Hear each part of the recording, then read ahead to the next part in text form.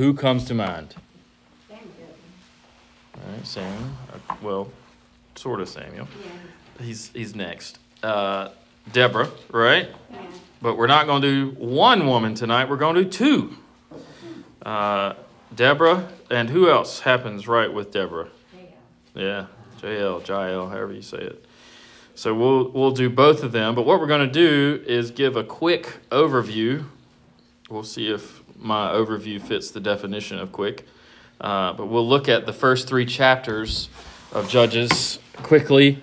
I won't read the first three chapters, but when we get to chapter 4, that's where we'll start our reading. And that is where Deborah comes onto the scene and Jael at the end. And if we have time, we'll look at some of the stuff in chapter 5 as well, because that's where you have Deborah's song and some further comments on what happens in chapter 4. Okay, so if you're looking at Judges chapter 1, my Bible opens up with this heading. It says, Judah's conquest of Canaan. So remembering where we are, Judges is after Joshua, obviously after the Exodus, so the people have been brought out and brought out of Egypt, and everything that kind of happens after that is the process of them coming to take hold of the land that God was going to give them. So Joshua, we know, was very faithful and a godly man in leading the people in that period, and the Judges period is a period of as the book says, a time when people did what was right in their own eyes, right? Where it's constant up and down and up and down. But at the beginning of Judges, you have Judah, all right? Now, before I even begin my comments on that, there's a significance to Judah going first, because Jesus is the Lion of the tribe of Judah, right? So he leads the way for the people of God. So at the beginning of Judges, you have Judah, and he seeks the help of Simeon. So those two leaders there, they go in and they defeat the Canaanites and the Perizzites. And there's an interesting name of a king in verse 5, Adonai or Adoni Bezek. That literally means like God King. Because maybe you've heard the term before, Adonai.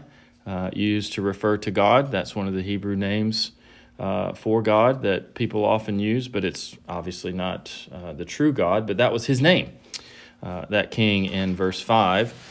And Judah and Simeon, they proceed to do something very bizarre. At verse 6, we're told that he flees, they pursue him, and they catch him, and they cut off his thumbs and his big toes. Now, why do they do that? Well, the very next verse tells us that it is because that is what he did to the people that he conquered. So God was repaying him, as it were, through Judah and Simeon. The very next section is the taking of Jerusalem. Because remember, Jerusalem was not part of the people of God's land, properly speaking, until they came into the promised land. It wasn't a city that existed for the people of God until they were to take this land that was promised. Then you begin to see someone very familiar to you, starting at verse 12, Caleb. All right, you remember Caleb from previous in the Old Testament, Joshua and Caleb. But one thing I want you to draw note to is that Caleb is a Kenite. All right, he is a Kenite. And let's see where that's mentioned. Verse 16, the children of the Kenite. It's kind of hinted at here, but it's clear from this and later on that he is a Kenite. And we'll see that family comes up again and again throughout this section, with the culmination being Jael, who is a Kenite. And what does he do? Well, in their taking of Jerusalem, he promises that he would give his daughter to the man who does it. And he ends up giving his daughter, Achsah, however you say it, Achsah, gives her to Othniel. Now, Othniel is his nephew. Okay? So Caleb's nephew takes the role of leading the way in taking Jerusalem and defeating this king that's mentioned there. In verse 16, as Miss Wanda hinted at already, the children of the Kenite are mentioned, but it said Moses' father-in-law. So Jethro was a Kenite as well. All right. Other Canaanites are driven out by Judah, and we're told in the text that he was able to drive out, in verse 19, the inhabitants of the mountains, but not the inhabitants of the valley. And the reason he couldn't drive the people out that were of the valley was because they had iron chariots. All right. And then in verse 21, you begin kind of a descent, as it were, where the failures of the people begin to be mentioned. Because as you've seen thus far, it's all triumph, right? They're conquering. But here at verse 21, we're told Benjamin fails to drive out the Jebusites. And then in verses 22 to 25, we have a note of the kindness of the house of Joseph. But then in verse 27, Manasseh, Ephraim, Zebulun, Asher, Naphtali, and Dan are all listed to basically fail to drive out the people. So you've got, as far as quantity goes, a very few number of the houses of Israel that are actually succeeding in driving out those enemies. Joseph comes in again to help at verses 34 and 35 of chapter 1. But we're told an interesting thing at verse 28.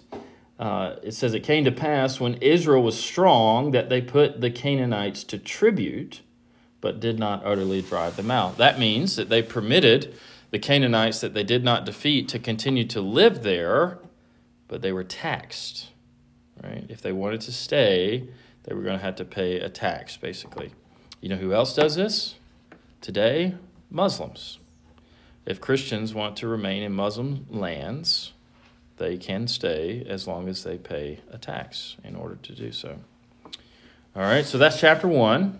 Chapter 2, we're told that the Canaanites and others, they remain in the land, but God does something, and he tells them there in verse 2 of chapter 2, you shall make no league or covenant with the inhabitants of this land. So God is like, you didn't do what I told you to do. I brought you out of the land of Egypt, blah, blah, blah. But he forbids them from making any covenants with them. And he says in verse 3, wherefore I also said, I will not drive them out from before you, but they shall be as thorns in your sides, and their gods shall be a snare unto you. Right? And this paves the way not just for the book of Judges, but for the entire Old Testament. Right, where the people are constantly falling into idolatry, being bothered by the people that are still there, as we're seeing in 1 Samuel. The Philistines are a constant issue. The Philistines come up in Judges as well. Then a little bit further in chapter 2, we're reminded of the prosperity the people had under Joshua and the elders of his generation. It says in verse 7, the people served the Lord all the days of Joshua, and all the days of the elders that outlived Joshua. So the people that were basically with Joshua, that lived a little longer than him, those elders, they served the Lord faithfully during those days as well. But, verse 10 says, and also all that generation were gathered unto their fathers, so that previous generation, but there arose another generation after them, which knew not the Lord, nor yet the works which he had done for Israel. Right? And again, this is paving the way for the rest of the book of Judges. And we're told in verse 11, the children of Israel did evil in the sight of the Lord and served the Baals. Some say Baals. The Hebrew is actually Baalim. Anytime you see a word in the Old Testament with I am on the end, that's plural. All right, that's how they wrote it in Hebrew. Sometimes it's transliterated directly into the English, and sometimes they just put an S on the end. So sometimes your Bible will just say Baals, B-A-A-L-S, but other times it'll say B-A-A-L-I-M. All right, so they're worshiping false gods. Obviously, the Lord is going to be provoked to anger. Verse 14 starts, the anger of the Lord was hot against Israel. All right, he is not happy. But in his mercy, verse 16, it begins with the word nevertheless. Nevertheless, the Lord raised up judges, which delivered them out of the hand of those that spoiled them. Now, let me tell you what these judges are. Judges are not kings, right? They don't technically have civil power. They are just like leaders, right? Leaders in the community, as it were, that they're living in a time of, just absolute chaos. And these various people are raised up from various places, from any number of backgrounds, in order to serve as a judge. And it becomes apparent and important when Deborah comes into view that these people are not serving as magistrates per se, but they are serving as influencers, encouragers, and leaders. Right? Didn't they come from different places? Yes, yeah, so they did. It wasn't a whole national thing Right, every time. right. It was just individual. Yeah, it would be just almost random, Yeah. right? Where God raised up someone who was godly in order to provide this redemption for the people. But we're told in chapter 2, verse 17, yet they would not hearken unto their judges. So they didn't listen to God, and they didn't listen to their judges. And look at how it describes their apostasy. The old King James says they went a-whoring after other gods, right?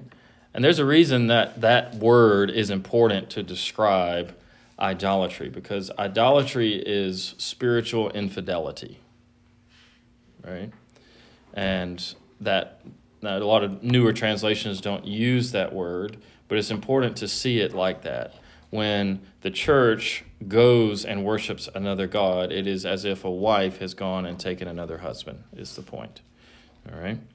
And it uses that word. That is what apostasy is. That's kind of a word that we throw around a lot and we assume we know what it means, but apostasy is when you are in a relationship with the true and living God, but you turn from it to serve another god. You have apostatized. So apostasy, a whoring after other gods, and all those things. Now, it does seem to indicate that while each judge lived, that the people would sort of serve God, but as soon as they died, they would go back into idolatry and covenant breaking. All right. And then the end of chapter 2, the Lord left those nations without driving them out hastily, neither delivered he them into the hand of Joshua. So none was able to conquer them, and the Lord didn't act supernaturally to do it for them. All right, so chapter 3. So therefore, the Canaanites and others would remain in the land, and the Lord is said to leave those other nations in the land. That's an important note. He says in verse 1 of chapter 3, these are the nations which the Lord left to prove or test or try Israel by them, even as many as Israel had not known all the wars of Canaan. So the people didn't defeat the enemies that they were supposed to. They didn't even fight half of them. And then it's also said that the Lord chose to allow them to remain. We know that God in his power could drive them out, right? He destroyed the Egyptians by opening up an ocean on them or a sea upon them. So he's definitely had the ability to do so, but because the people disobeyed and continued to go into idolatry, he did nothing. And he did nothing to override their disobedience, as it were. But this proves the mercy of him raising up judges. Their disobedience, though, is furthered in verse 6. It says they took their daughters to be their wives. Verse 5 tells you who that they is, the Canaanites, Hittites, and all those people that were left in the land. So they began to intermarry. All right, the dangers of intermarriage are explained in chapter 3, verse 7. The children of Israel did evil in the sight of the Lord, right? Because their sons and daughters married those other people's sons and daughters and served their gods, and they forgot the Lord their God and served Baal and the groves, these various places and gods that they would worship, right? So this is kind of like... different types of people were marrying different people. Only thing that made their little tribes different was who they worship. I guess they're all in the general area. Probably. That would have been the main distinction. Yeah. That would have been the most important distinction, but not the only one. They probably spoke the same language and everything, right? I mean, if you're intermarrying. Yeah. Maybe. Yeah, it's hard to say. We don't quite know what they all spoke. It would have been a form of a Semitic language, Arabic, Hebrew, those kind of. We know the people of God were the only ones really to speak Hebrew. But one of the things that we don't often relate when we read the Old Testament, and it's because we live in America and there's so many different races in America, is that different races or peoples have different gods, right? And for them to marry into another race or another culture or another community was not just like a difference in color or something like that. It was a different god, right? So that was what, it was twofold. Of course, the supreme thing is the other god, but that was also involved, all right? Does that make sense? All right. Yeah, it seems like it'd be a slightly different culture too. Mm-hmm. Certainly. Yep. Yeah. I mean, just like today, I mean, it would be similar to, like when, some like a normal white person raised in Christianity marries a second or third generation Asian immigrant who is not a Christian, right? There's multiple things that are going on there, right? They're obviously going to have a different type of children that have ever existed in their family, but they're unequally yoked, right? So they're not going to have the same God. It would be different if they were But both even Christians. Their households would be so different, like Right. the Asian culture. Mm-hmm. Right. Yeah, and both of those things are implied because gods were tied up with peoples, right? God had a people in the Old Testament, right? And so especially then, it would have been, the lines would have been much clearer. Now it's not as clear because we live in, the melting pot, right? It wasn't forced marriage. Right. There was always consent involved. We actually talked about this. Yeah, so... Yeah, there was, if you look at Numbers chapter 30, is where this is explained, especially, like, God required this of the people, where he would first ask the daughter if she was willing to marry the man, and then the dad had to say it was okay for her to marry the man, right? So there was that consent is always involved. I know that's a weird word today, right, because of all the... social media and news language that gets thrown around, but it just means that they would agree to the marriages, even if their parents might have persuaded a little. That still happens sometimes. All right. In chapter 3, there are 3 enemies that come into view. The Mesopotamians, right? We've heard of Mesopotamia, right? The Moabites. Remember Ruth was a Moabite? Moabites were the people who had the king Eglon. We'll talk about him in just a second. And then the Philistines, right? A judge is going to be raised up to rid the people of Israel of each of these. But something similar happens, or something familiar happens in verse 8 of chapter 3. It says, the anger of the Lord was hot against Israel, and he sold them into the hand of Shushan Rishathaim, king of Mesopotamia. Now, what have they... Remember the book of Exodus, right? They've been delivered out of slavery. So we're being shown here that the people have descended back into a similar state that they were in prior to going into slavery in the Exodus, a similar spiritual condition, right? That they are that far away from the Lord. And this happens over and over again in chapter 3. He sells them into slavery. A judge brings them out. Well, who's the first judge to bring them out? None other than Othniel. Right? And remember, that was Caleb's nephew that Caleb had given his daughter to Mary, the one that had helped conquer Jerusalem. Othniel is the first judge that's mentioned, and he delivers them from the king of Mesopotamia. That's chapter 3, verses 9 and 10. And there's 40 years of rest.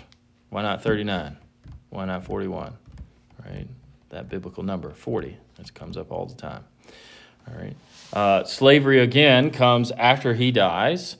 Because they broke the covenant once more. They're enslaved to Eglon, who was the king of Moab. Remember the Moabites, Ruth.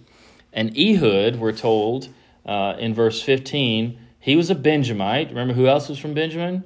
Saul, right?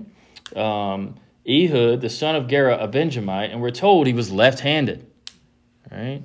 And this is just basically to say what we say about people who are left-handed today. They're a little bit different.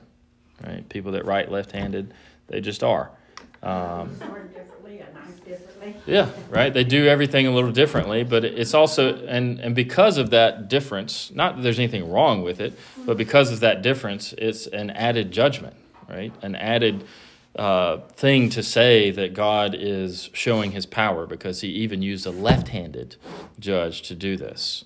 And what he does, if you remember the story of Ehud, the left-handed Benjamite, and Eglon, the king of Moab, Eglon is super fat. And Ehud tricks him and slides that blade that basically disappears into his fat because he's so big, and then he dies. Right? I've kind of been looking for him coming with the right hand. Right, exactly. Yep. Yep. You know, he's been put there for a reason. Exactly. Yep. That's it. And so that gets us through verse 26 of chapter 3. And then Ehud is followed by another big-time judge who does something exceptional named Shamgar. All right? We should bring back that biblical name. Like people like to use biblical names. Anybody want to name their kid Shamgar? He killed 600 Philistines with an ox goad, so the bone from an ox. He killed 600 Philistines. All right. So that's through chapter 3. Now we're going to start reading at chapter 4 and meet Deborah and Appreciate the summary there. Jael. Yep. You're welcome. Yep. All right. So chapter 4. Remember, Shamgar has just killed all those Philistines. That's the very last verse in chapter 3. And he delivered Israel. All right. Chapter 4, verse 1, we're repeating the pattern. The children of Israel again did evil in the sight of the Lord when Ehud was dead. So they're delivered from the Moabites. It says, and the Lord sold them into the hand of Jabin, king of Canaan. Right? So another people left in the land, God sells them into slavery to them, that reigned in Hazor, the captain of whose host was Sisera. So remember those two names. Jabin, the king of Canaan, and Sisera was the leader of Jabin's army, okay, which dwelt in Harosheth of the Gentiles. The children of Israel, again, another similarity to the book of Exodus, the children of Israel cried unto the Lord, for he had 900 chariots of iron, and 20 years he mightily oppressed the children of Israel. All right? So remember those names. 20 years they're oppressed, basically enslaved under Jabin, the king of Canaan, whose army is led by Sisera.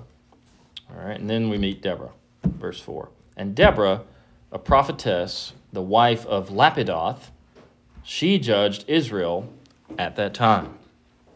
All right, so let's talk about Deborah for just a moment, just what we learn about her in verse 4. We learn her name, we learn her office, as it were. She's a prophetess, and we learn that she's the wife of Lapidoth. Okay, so what exactly does that look like for her to be a prophetess? I'm going to get to that. I need to hear it all. Yeah. Every detail. Yeah. Break it down. Yeah, I'll get to it. Okay, so let me start with her name. Deborah means bee, like a bumblebee. Right? And because of that, it reflects her name. Matthew Henry says she answers her name by her industry, her sagacity, which is her wisdom, and her great usefulness to the public, because, bees are very industrial, right? They're very wise and very smart creatures. She's also known by her sweetness to her friends, but her sharpness to her enemies.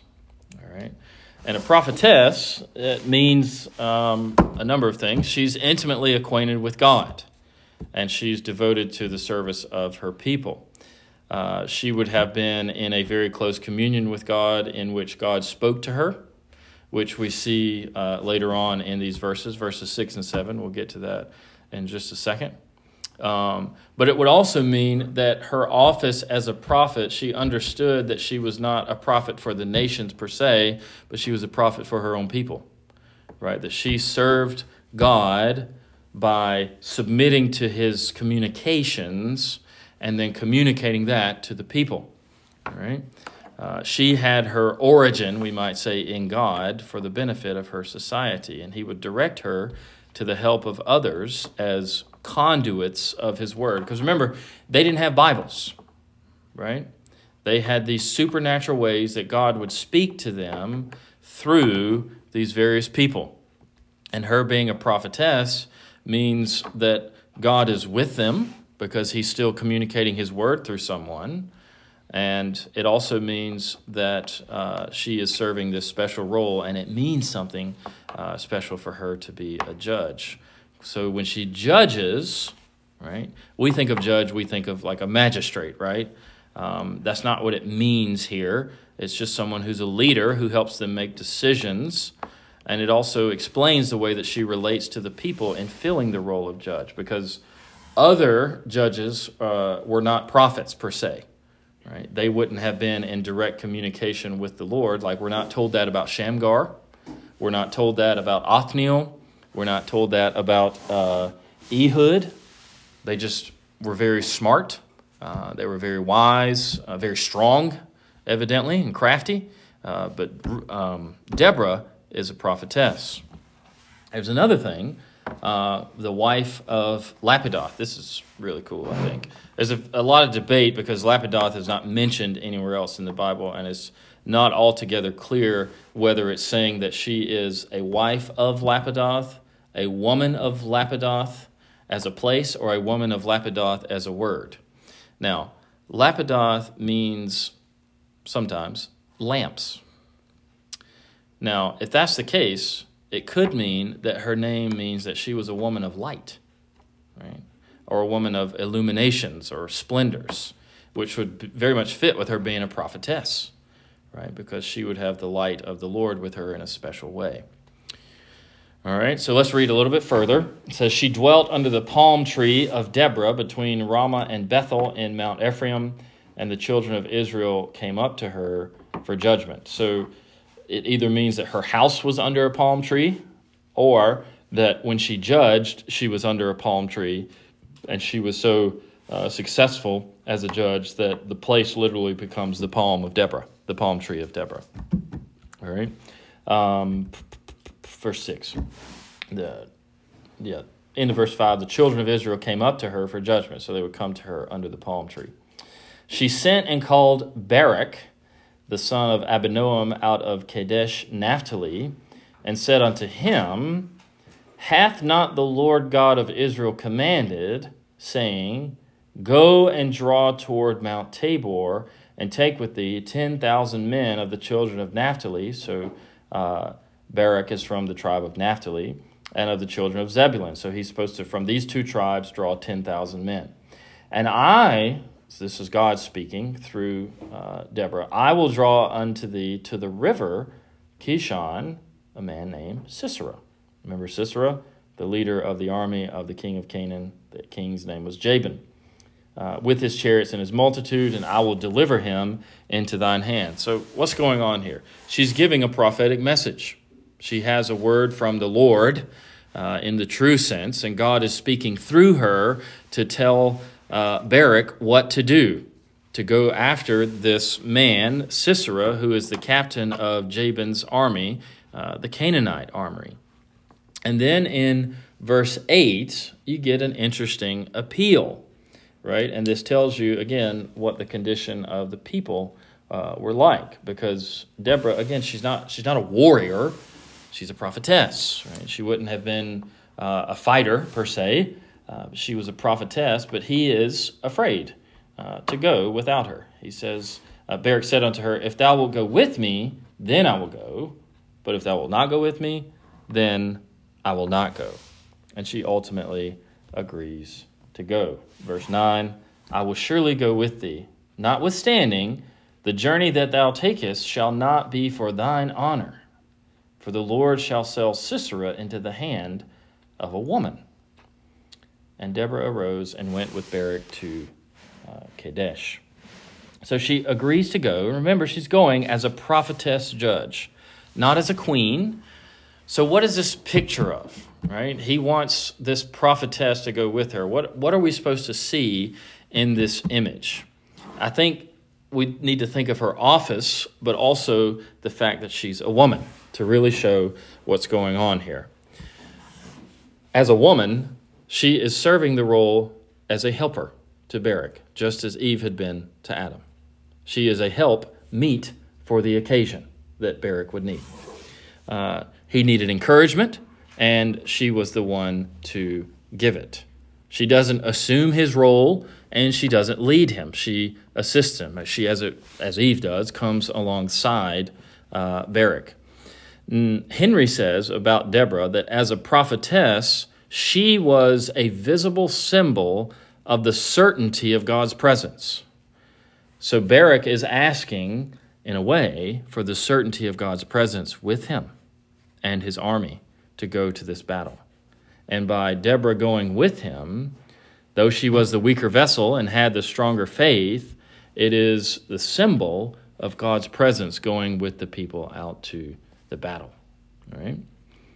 Matthew Henry also says that she shows a masculine courage in line with 1 Corinthians 16:13, that, as the King James so famously says, quit ye like men, right? Where the whole church in Corinth was called to act like men, is what modern translations say. But the reason the Bible says things like that is because courage is a virtue that is chiefly marked by men, though it is not exclusive to men, just as in 1 Thessalonians 2:7, gentleness is attributed to women. Paul says we were among you as nursing mothers, and he uses the word gentleness there, though gentleness is not exclusively a feminine virtue. Then she, as we saw in verse 9, she does another prophetic message where she says, the Lord shall sell Sisera into the hand of a woman. And we have mentioned in, down in verse 11, let's read verse 10 as well so we can read all of chapter 4. We're told Barak called Zebulun and Naphtali to Kadesh, and he went up with 10,000 men at his feet, and Deborah went up with him. All right, so that full imagery all going on here. And now Heber, the Kenite. Remember we talked about Kenites, right? So here that name is mentioned again, that tribe, that family, as it were, it's not a tribe, which was of the children of Hobab, which was evidently another name for Jethro, the father-in-law of Moses, had severed himself from the Kenites, so he had left his people and pitched his tent unto the plain of Zaanaim, which is by Kadesh. And they showed Sisera that Barak, the son of Abinoam, was gone up to Mount Tabor. And Sisera gathered together all his chariots, even 900 chariots of iron, and all the people that were with him from Harosheth of the Gentiles to the river Kishon. Okay, so we've got this introduction of another Kenite, Heber, but we're going to notice this providence of God, and we'll come to it again in just a moment, but the providence of God in using a man that had left his family, who was also a Kenite, just as Caleb was a Kenite, and is going to be the place at which Sisera is going to be put to death. Right? And it just so happens that it's this man who is in the same line as Caleb, who is in the same line as Jethro, who is pitching his tent in this place where he had severed himself from his family. All right, so let's see. Sisera is informed that Barak has gone up to Mount Tabor. Now, there's some debate here. Did he go to Tabor because he was afraid? Probably, which would make sense of Deborah having to tell him to go in verse 14, which we'll see in a minute. But who is the they in verse 12?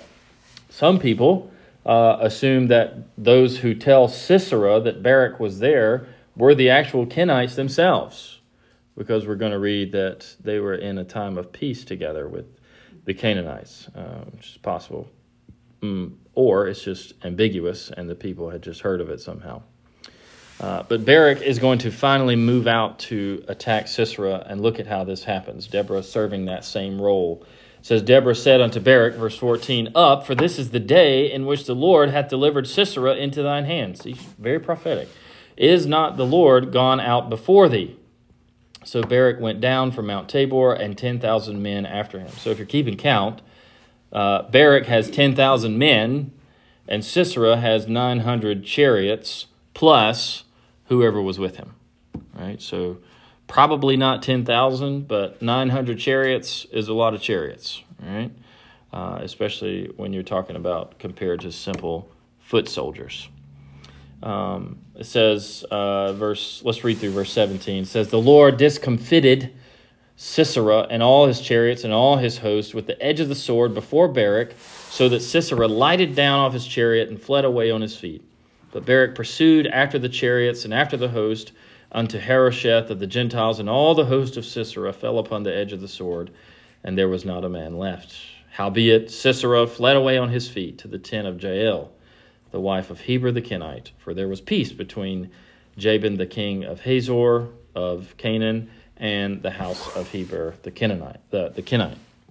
Okay, so again, Deborah is the encouragement that Barak needs to go out and perform his role. Henry, again, just kind of paraphrasing him there, he uses this language that we often use when we joke around and say, when we call a wife a man's better half, right? But basically the idea behind that is that the woman provides what the man lacks, right? And Deborah makes up for what is lacking in Barak, right? Or Barak, however you want to say his name. And the two things that Matthew Henry notes is that Deborah had the proper conduct, which means she knew what to do, but she also had the proper heart. She had courage, unlike Barak, and she is filling that role that is meant to be carried out by one who leads the armies of God. And we're told the Lord undoes the forces of Sisera and causes him to flee on foot. Everyone is killed except Sisera, and Barak is in pursuit, and this is where you begin to meet Jael. And remember the providence of this whole thing, how God is working it all together. You've got Heber the Kenite, Jael's husband, who has left his people to go live in this place that just so happens to be the place that Sisera is going to end up to be killed by a Kenite. All right? So, let's see here. Yeah, okay, so let's read at verse 18. It says, and Jael went out to meet Sisera. Remember, Sisera is the leader of the armies of Canaan, whose king was Jabin, and said unto him, turn in, my lord, turn in to me, and fear not. That's not sexual, just in case you're wondering. And when he had turned in unto her, into the tent, she covered him with a mantle. So she covered him up, making him comfortable. And he said unto her, give me, I pray thee, a little water to drink, for I am thirsty. And she opened a bottle of milk, and gave him drink, and covered him. Again he said unto her, stand in the door of the tent, and it shall be, when any man doth come and inquire of thee, and say, is there any man here? That thou shalt say, no. Okay, so she's drawing him in. There's some debate over the bottle of milk, right? Whether it was just milk and he was so starved that he consumed so much and it made him sleepy, or whether it's some kind of basically like a euphemism for a strong drink that would have put him under very quickly. So let's look at verse 21. Then Jael, Heber's wife, took a nail of the tent and took a hammer in her hand and went softly unto him and smote the nail into his temples and fastened it into the ground. For he was fast asleep and weary, and so he died. And behold, as Barak pursued Sisera, Jael came out to meet him and said unto him, come, and I will show thee the man whom thou seekest.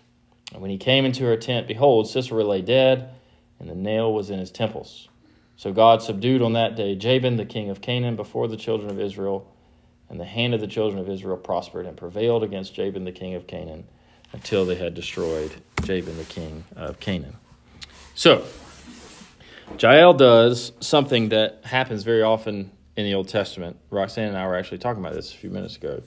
She deceives someone. Right? Also, I was going to ask, like, I also just murdered. So It's not murder. It's war. But, Yeah, right. but that's what I'm getting at, I guess. It, because they were all going after him. Mhm. It's like, it's not like. No, I'm wondering, do we think that her husband was probably in the battle too? That's why he wasn't there to do that himself? I don't think that he would have been in the battle. If he was, he would have been fighting on the side of the Canaanites. Because in verse 17, Who's fighting again? the Canaanites, I get so mixed up. so the Canaanites and the Israelites, the people of God, are at war. Canaanite, so he was not even on the Israelite side. Jael was not. Jael's wife? Technically, I mean, right. husband? Yeah. Was she at all like intermarried? Was she possibly an Israelite at all? Well, so remember, the Kenites are from the line of Jethro, and seems to be from the line of Caleb as well. So they would have been, through Jethro's daughter, brought into the people of God. All right? So he's a descendant of Moses' wife. All right? Great grandson or whatever. So he would have been in league with the people of God, and the Kenites.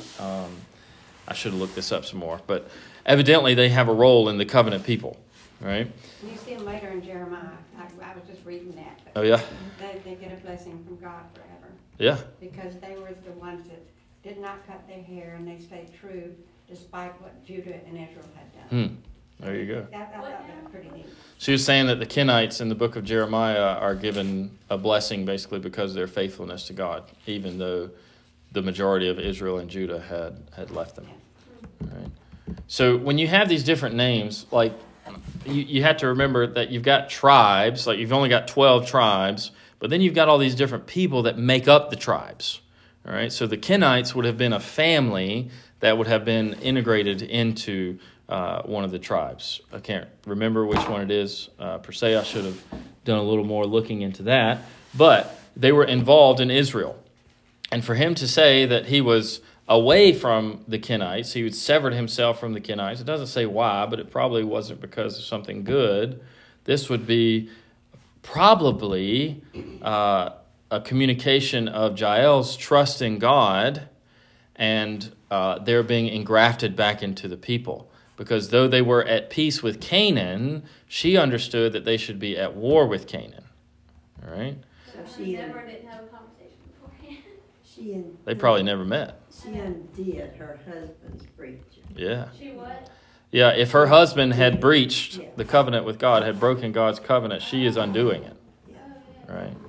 Which is also an added element to just this whole picture of God doing things differently, as it were, right? Because normally you see, the husband taking the lead on those things, but very occasionally. What about him coming back and seeing all that? Or no? Do what now? Like, does it talk about her husband coming back and I seeing wish this last. No, there are some comments. What have you doing? There are. Get to the Yeah. story sometimes. Yeah, there are some comments in chapter 5 about Jael we'll get to in just a second. But let me get to some more imagery. Jael deceives Sisera, and this is righteous deception, which you have over and over again in the Old Testament. Abraham, Jacob, Isaac, Rahab, right? They all lie for righteous ends. But again, Rahab jumps out off the page the most because she's another godly woman in a bizarre situation. But she drives a tent peg through his head. Do you remember in Genesis 3:15 where God said the seed of the woman would crush the head of the serpent? All right? So you've got imagery here as well on that. Because she's a godly woman, evidently, right? That's why she's being presented this way. And then you'll see even more in chapter 5 how she's a godly woman. If you look at chapter 5, verse 26, let's read verse 24 to 26 really quick. Maybe 24 to 27 of chapter 5. It says, and tell me who this sounds like at the very beginning. Blessed above women shall Jael, the wife of Heber the Kenite, be. Mary. Blessed shall she be above women in the tent. He asked water, and she gave him milk. She brought forth butter in a lordly dish. She put her hand to the nail, and her right hand to the workman's hammer, and with the hammer she smote Sisera, and she smote off his head, when she had pierced and stricken through his temples. At her feet he bowed. He fell, he lay down. At her feet he bowed, he fell. Where he bowed, there he fell down dead. Right? You can see that's definitely a song, right? How it's got this cadence about it. So it doesn't say in chapter 4 that she chopped off his head, but in chapter 5 it does, right? Did she cut it off? Yeah. All right. Remember, David cuts off Goliath's head, right? You've got this repeated imagery of attacking the head of the enemy, which ultimately points to the Lord Jesus crushing the head of the serpent, the devil. Are we on the assuming cross. her husband's not around at all during all of this? He's Yeah. like hunting or something? Yeah. Okay. Yeah, he would have been out. And then they just broke out in song? Oh, yeah. So how are they just singing that like together, you know? She's doing Or it maybe when they she's weren't. working her sledgehammer. Yeah, well, it says Around the fire? at the beginning of chapter 5, it says Deborah and Barak sang the song. Well, and there's probably 10,000 soldiers, assuming they all live Mhm. with them. Yep. And what you also have an additional image of here is after the Exodus, Moses and Miriam sing a song, right?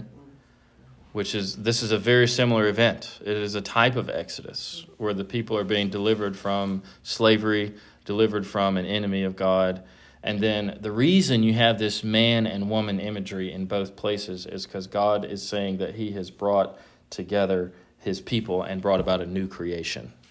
Because Miriam was a Right, exactly. So you have man and woman representing Adam and Eve in both situations. Right. So Deborah and Barak fill that role here, Moses and Miriam there, and so on. Matthew, go ahead. God uses who he will. That's right. You know, if Barak wasn't going to do it, somebody would do it. That's right. Yep. Matthew Henry says about this, explaining, because we're not told that Jael is led by the Lord or anything like that, but it's evident. He says, it was a divine power that enabled her to do it and inspired her with a more than manly courage. What if her hand should shake and she should miss her blow? What if he should awake when she was attempting it? Or suppose some of his own attendants should follow him and surprise her in the face. How dearly would she and all hers be to made pay for it? Yet, obtaining help of God, she did it effectually. She'd have to be quick. Mm-hmm. You know, you'd have to be ready. You'd have Yeah. to draw them back real hard. Yeah. It was that way through. Yeah, so they lived in tents. They were living in a tent, and it would have been a tent peg driven in the ground that she had probably used and helped drive into the ground before, right? So she would have known the hammer, she would have known the tent, she would have known how strong it was. She acted with a certain level of understanding and wisdom as well in carrying this out. But what you have in verse 22 of chapter 4 is a confirmation of the prophecy that Deborah had given. Remember back in verse 9, said the Lord shall sell Sisera into the hand of a woman, right? It's confirmed right here. And it ultimately leads to the defeat of Jabin and the Canaanites. These are two women used by the Lord to overthrow his and their enemies. They are enemies that have been God's tool of discipline and judgment. That's one of the things that happens over and over again in the Old Testament. It's so hard to understand that God judges his people by sending them into slavery, by sending them into exile, and then he judges those people who were over them in slavery and their exile for mistreating his people. Right? He does both. He ends their slavery, and he orchestrated it with Deborah, Jael, and to a lesser extent, Barak. Now, a little bit of explanation. This is I would call it a double indictment on both God's people and on God's enemies. Right? So he's communicating, as it were, through these acts with both of them. First, to his people. 2 women are used instead of 2 men.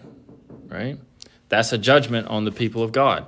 And you can look at Isaiah 3, verses 1 to 15, especially verse 12, to prove that, where it shows that even in Isaiah's day, when the leadership was corrupt, that it describes that children and women had become their leaders. And it was an indication of upheaval in society. And there's a reason you only have 1 female judge, right? Because that's not the way that God normally uses women. Though it's not beyond him, as Ms. Wanda said, he can use anyone.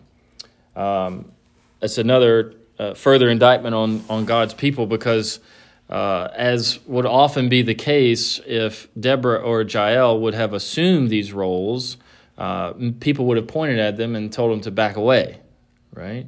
But they're not in sin for their actions, but because the weakness of Israel, especially their men, this rare event occurs and God blesses them. But it also amplifies God's kindness. For this judgment, slavery, is mixed with mercy, deliverance by judges, which he does over and over again. So how is it an indictment on God's enemies? Well, they're defeated by two women. Women are not known for their physical strength or military prowess. If you look at chapter 9, verse 54 of Judges, this is another Abimelech, similar to Ahimelech, but not the same guy. Abimelech, he has previously in the chapter accomplished a great victory. And then here in chapter 9, verse 54, well, actually, let's go up to verse 52. It says, Abimelech came unto the tower and fought against it and went hard unto the door of the tower to burn it with fire. And a certain woman cast a piece of a millstone upon Abimelech's head, and all to break his skull. Then he called hastily unto the young man his armor-bearer, and said unto him, Draw thy sword and slay me, that men say not of me, a woman slew him. And his young man thrust him through, and he died. Right? And it's just like, today, if a woman beats a man in a fist fight, it's shameful, right? And the same thing is being said here, right? That when women are used to do these kinds of things, these out of the ordinary, out of character things, yes, God can do it and God has done it, but it's meant to show something, right? That God is mocking people when he does it. Let's see. And even in these passages, Jael and Deborah, they both act very womanly, right? They don't take on the characteristics of men. Right? We're not told that Deborah goes out and leads Barak in battle, just as she was with him. Right? And even in Jael, right? She doesn't go into battle to find Sisera. She's waiting at home. And God brings him to her presence. This is a humiliation upon God's enemies, but it amplifies his power as greater than them and their gods. He's able to use anyone he wishes to do whatever he purposes to be done. Let me draw your attention to a couple things in chapter 5. We don't have time to read all of it because I don't want to keep you all night. But in chapter 5, if you look at verse, let me read just the first few verses. It says, Then sang Deborah and Barak, the son of Abinoam, on that day, saying, Praise ye the Lord for the avenging of Israel, when the people willingly offered themselves. That is, when they went to serve him in battle. Hear, O ye kings, give ear, O ye princes. So they're singing to the nations. I, even I, will sing unto the Lord. I will sing praise to the Lord God of Israel. Lord, when thou wentest out of Seir, when thou marchest out of the field of Edom, the earth trembled and the heavens dropped. The clouds also dropped. Sounds like the book of Psalms, doesn't it? The mountains melted from before the Lord, even that Sinai from before the Lord God of Israel. In the days of Shamgar, the son of Anath, the one who slew 600 Philistines. In the days of Jael, the highways were unoccupied, and the travelers walked through byways. The inhabitants of the villages ceased. They ceased in Israel until that I, Deborah, arose, that I arose as a mother in Israel. Right? So Deborah is called a mother in Israel in verse 7. And then jump down to verse 20. I know we like weird verses, especially my wife. We're told that, verse 19, the kings came and fought the kings of Canaan in Tanakh by the waters of Megiddo. They took no gain of money. They fought from heaven. The stars in their courses fought against Sisera. The stars in their courses fought against Sisera. Now, the only thing that I can assume here is that, like a lot of people speculate about ancient literature, that stars were often emblematic of angels. And for that reason, some people even say that stars are angels. Right? Sounds wild, but in the ancient world, that was one of the common ways that they would speak of angels, as stars. And then if you go and read, like at the end of the book of Daniel, where Daniel is praying and Michael comes and he tells him that he had to wage war in the heavenly places, basically, against another angel before he could get there. So I would say here in verse 20, when it says the stars in their courses fought against Sisera, that this is communicating the fact that this was spiritual warfare, right? That the heavens and the earth were involved in Sisera, the leader of the army of Canaan, being brought down by Deborah, Jael, and Barak. Right? Pretty cool, huh? And we already read verse 24 and verse 26, where you have Jael, similar language spoken of her as is spoken of Mary, which kind of, I don't want to denigrate the place of Mary, God forbid, but people that, like Roman Catholics, that give her a weird place way above other women, right? Very similar praise was heaped upon Jael here, right? So it's possible that Mary was just one woman in a line of godly women that Scripture often talks about. But speaking of women, look at how it talks about Sisera's mother in verse 28 and following.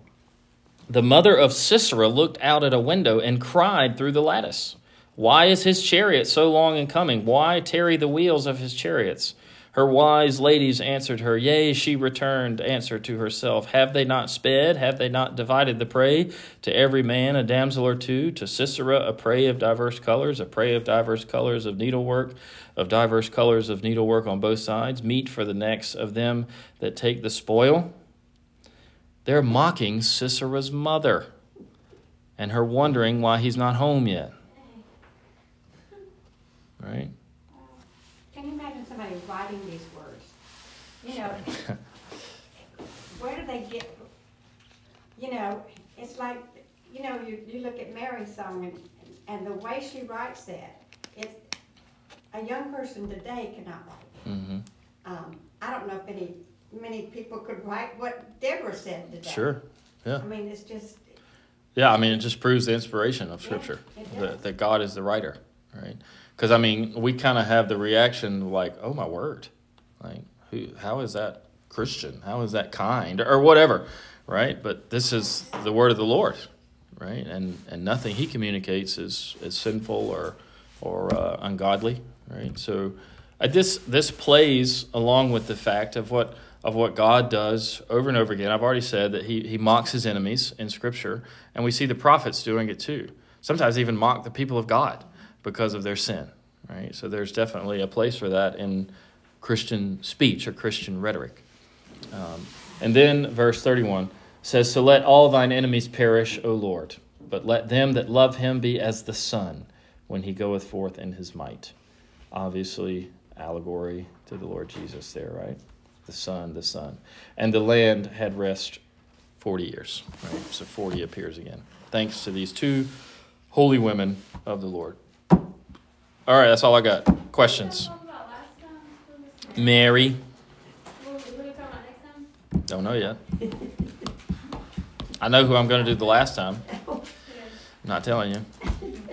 Be a surprise.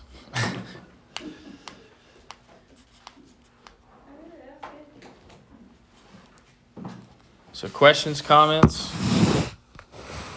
thoughts? I like, people take that whole Deborah was a process thing out of control. Oh, yeah. Oh, yeah. Like, so I guess when I was talking about like her details of what her life looked like then, was it a big deal for people then to have a prophetess? Like, Because she was a woman, or just yeah, because? Like because she was a woman. No, I mean those are common. You have them mentioned throughout Scripture: prophets, prophetesses. You even have Anna, I think is her name, in the beginning of Luke, where she was a prophetess. How would they know though if one was like a true prophet? Like, is it basically they trusted them, and then as soon as they said something didn't happen, they would kill them? That's right. Yeah. What? Yeah. Say it again? Because their words prove true. You have to find out if someone's a true basically if something didn't happen, they'd have to kill them as a false prophet. Yeah. No, yeah, that's in the Mosaic code. Yeah. Everyone would be like, hey, this is, Yeah. you know. Yeah. That's their. It's like that was like they were expecting a word from God, and Yep. like, what did you have back, like to test them? Mm-hmm. That was it. Whether their word proved true or not. When they were But no sometimes longer God gives them a false prophet, He did. you know, and he gives them false words and false prophets. Yeah. You know, so- Yeah, and that proves also just how far away the people would be from God, that they wouldn't care that it was a false prophet. They would want to listen to the Yeah, false prophet, right? right. This is And they what did wanted during to do. Jeremiah's time, Mhm. they listened to the prophet over him, the false prophets over him. Yeah. Anything else? All right, let's pray. Our Lord, we thank you for the study.